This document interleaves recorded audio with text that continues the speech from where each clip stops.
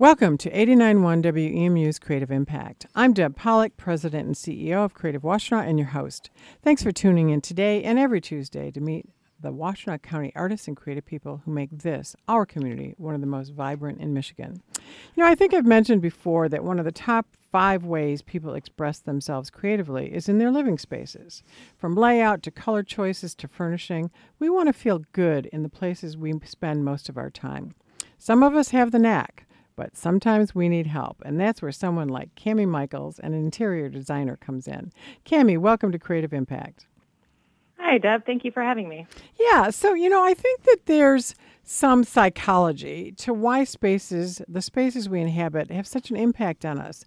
What would you say, is the reason? Is there kind of like a lay person's description of why that's so important?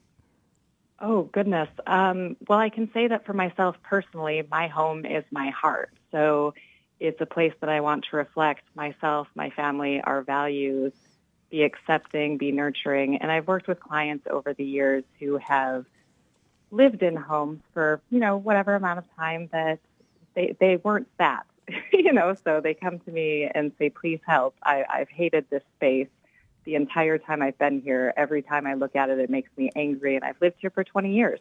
Wow. That's a lot of time to be angry. So, first, do you do only residential or do you do industrial or do you do a little bit of everything? I've primarily focused in the past on residential, but Center Design Build also does commercial. And that's where you work, Center Design Build. Yep. Right. And you studied art at the University of Michigan before coming here to Eastern to work on your master's degree in interior design. Tell us about that transition and how your interior design work is inspired by the application of a visual artist. Oh, my goodness. So my brain has always worked in puzzles, if that makes any sense. So at the U of M, I say that I played with fire and dirt for my undergraduate. I was a ceramic sculptor. Okay. And that was, really hands-on, creative, in a way that you could create it yourself, right? After undergraduate, I didn't really know what I wanted to do. And to be honest, I didn't realize that interior design or even necessarily remodeling were a career path that existed. I grew up in a small community in Michigan where that really wasn't a thing. Once I found out that Eastern had an interior design master's program, I was like, let me tell you, I 4-pointed that program because I found what my heart had been looking for the entire time. I want to say that that's actually what the show's all about, helping people understand that there are career paths, creative career paths that one might not have just landed on in their everyday life as a young person. Yeah, definitely. And I feel so wonderfully fortunate to have found my path. Absolutely. So, hey, I picked this right up from your web page. You say, my approach to design is to maximize the function of the space while making it, and I quote you here, sexy. What do you mean by that? So my brain always works. We need to make a space functional first. You can make anything pretty or visually pretty as far as interiors or exterior spaces go. If you do that without the function, why go through the efforts, right? Why end up with a beautiful space that doesn't work for you and your family or your business and your clients? So first we work on maximizing functionality, make sure the space is going to work for those people who inhabit the space. And then we make it beautiful, right? We make it sexy. And that's whatever that means to you in your heart, whatever brings you joy. A matter of form, function, and sexy. I like it. 89.1 WEMU's Creative Impact continues with interior designer Kami Michels. So clients must come to you with an idea of what they want. Where do you start and how do you help them get what they want, or sometimes I suspect improve upon what they think they want? Yes. So it really involves asking a lot of questions. Questions that sometimes are pretty awkward, but they come from a place of kindness to try and really understand what our goals are. If we're talking about somebody's home that they've lived in for a year, 5 years, 20 years, talk to me about what really works for you. What do you like most about this space and how it functions for you and your family, right? If you've lived here, what doesn't work? Do you have enough storage? Do you find that you're always tripping over each other when you're trying to use the space? Are your kids getting in your way when you're cooking at the hot stove?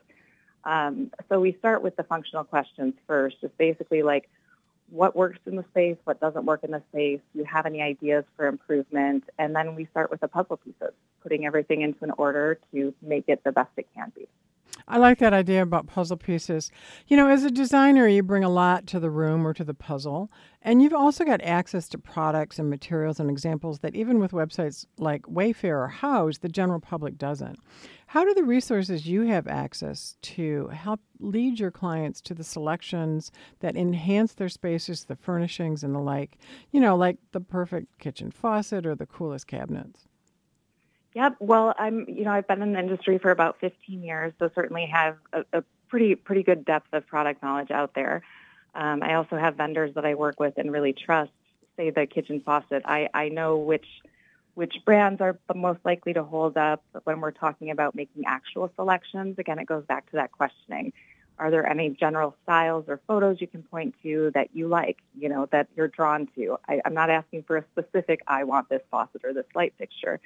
But then with that information, I do the legwork on my client's behalf so that they don't have to spiral, right? So I know what generally we're looking for, but they don't have to put in 20 hours or 10 hours of research finding something that's going to fit their needs and also fit their budget. Because I can tell you, working on my own house, I do spiral because I know too many things. There's so much. I know too many things, yes. So I try to protect from that effect. We want to make the process as fun as it can be and as least amount of stress as possible. Well, I've been in this world and doing my own homes for a long time. And, it used to be that you could only go to retail stores, but now we have Houzz and now we have HGTV. How do those kind of places aid or compromise the design process? Oh, goodness. There are goods and bads. I'm really a fan of the Houzz webpage. I think that it's been a really great resource for homeowners and for designers and architects. To look at what's going on, I hate the word trend, but what people are really excited about going on. As far as, television shows, HGTV, it's entertainment. I think that that's something that's important to keep in mind as a viewer and as a professional in the industry. A show, for example, Property Brothers, is very entertaining, but in the actual remodeling and construction world, we don't ever want to start knocking down a wall and then slap our faces and say, oh, no, that's a load-bearing wall. Problem. Exactly. We don't like to have surprises. We like our projects to run as seamlessly as possible through material selection, through the building process. So, I think also, unfortunately, that TV shows have done a disservice to homeowners setting expectations for project costs. And do you have a challenging project or design problem that you encountered and had to solve something that was really impactful for you? Oh, goodness. There have been a number of them. I can think of one recently. It was a space in Ann Arbor. The homeowner had been there for a number of years. Really just a beautiful person. And she hated her kitchen dining room. And to be honest, it was the most nonsensical layout that I have seen in my life. Sometimes wonder, what were people thinking? Exactly. So, we ended up removing a fireplace, removing a wall, just completely reimagining the space. It was unique with tall ceilings on one side. We added beams, and it really, truly, from a layout and from a end result, ended up being a place that brought her heart joy. So that's actually my last question. How do you know when a client is thrilled? Oh, when we hug. When we hug. Yeah. I tell people that they're stuck with me. Beyond the duration of a project, they're now a part of my family. Oh, that's great. That's a great answer. Yeah. Kami, thanks so much for being on the show. Oh, thank you so much, Deb. That's Kami Michels, Director of Interiors at Center Design Build. We've been talking about the art of interior design. Find out more about Kami and see some of the spaces she has designed at WEMU.org. You've been listening to Creative Impact. I'm Deb Polich, President and CEO of Creative Washtenaw, and your host, Matt Hobson, is our producer. Please join us every Tuesday to meet the people who make Washtenaw creative. This is 89.1 WEMU, Ypsilanti Public Radio from Eastern Michigan University.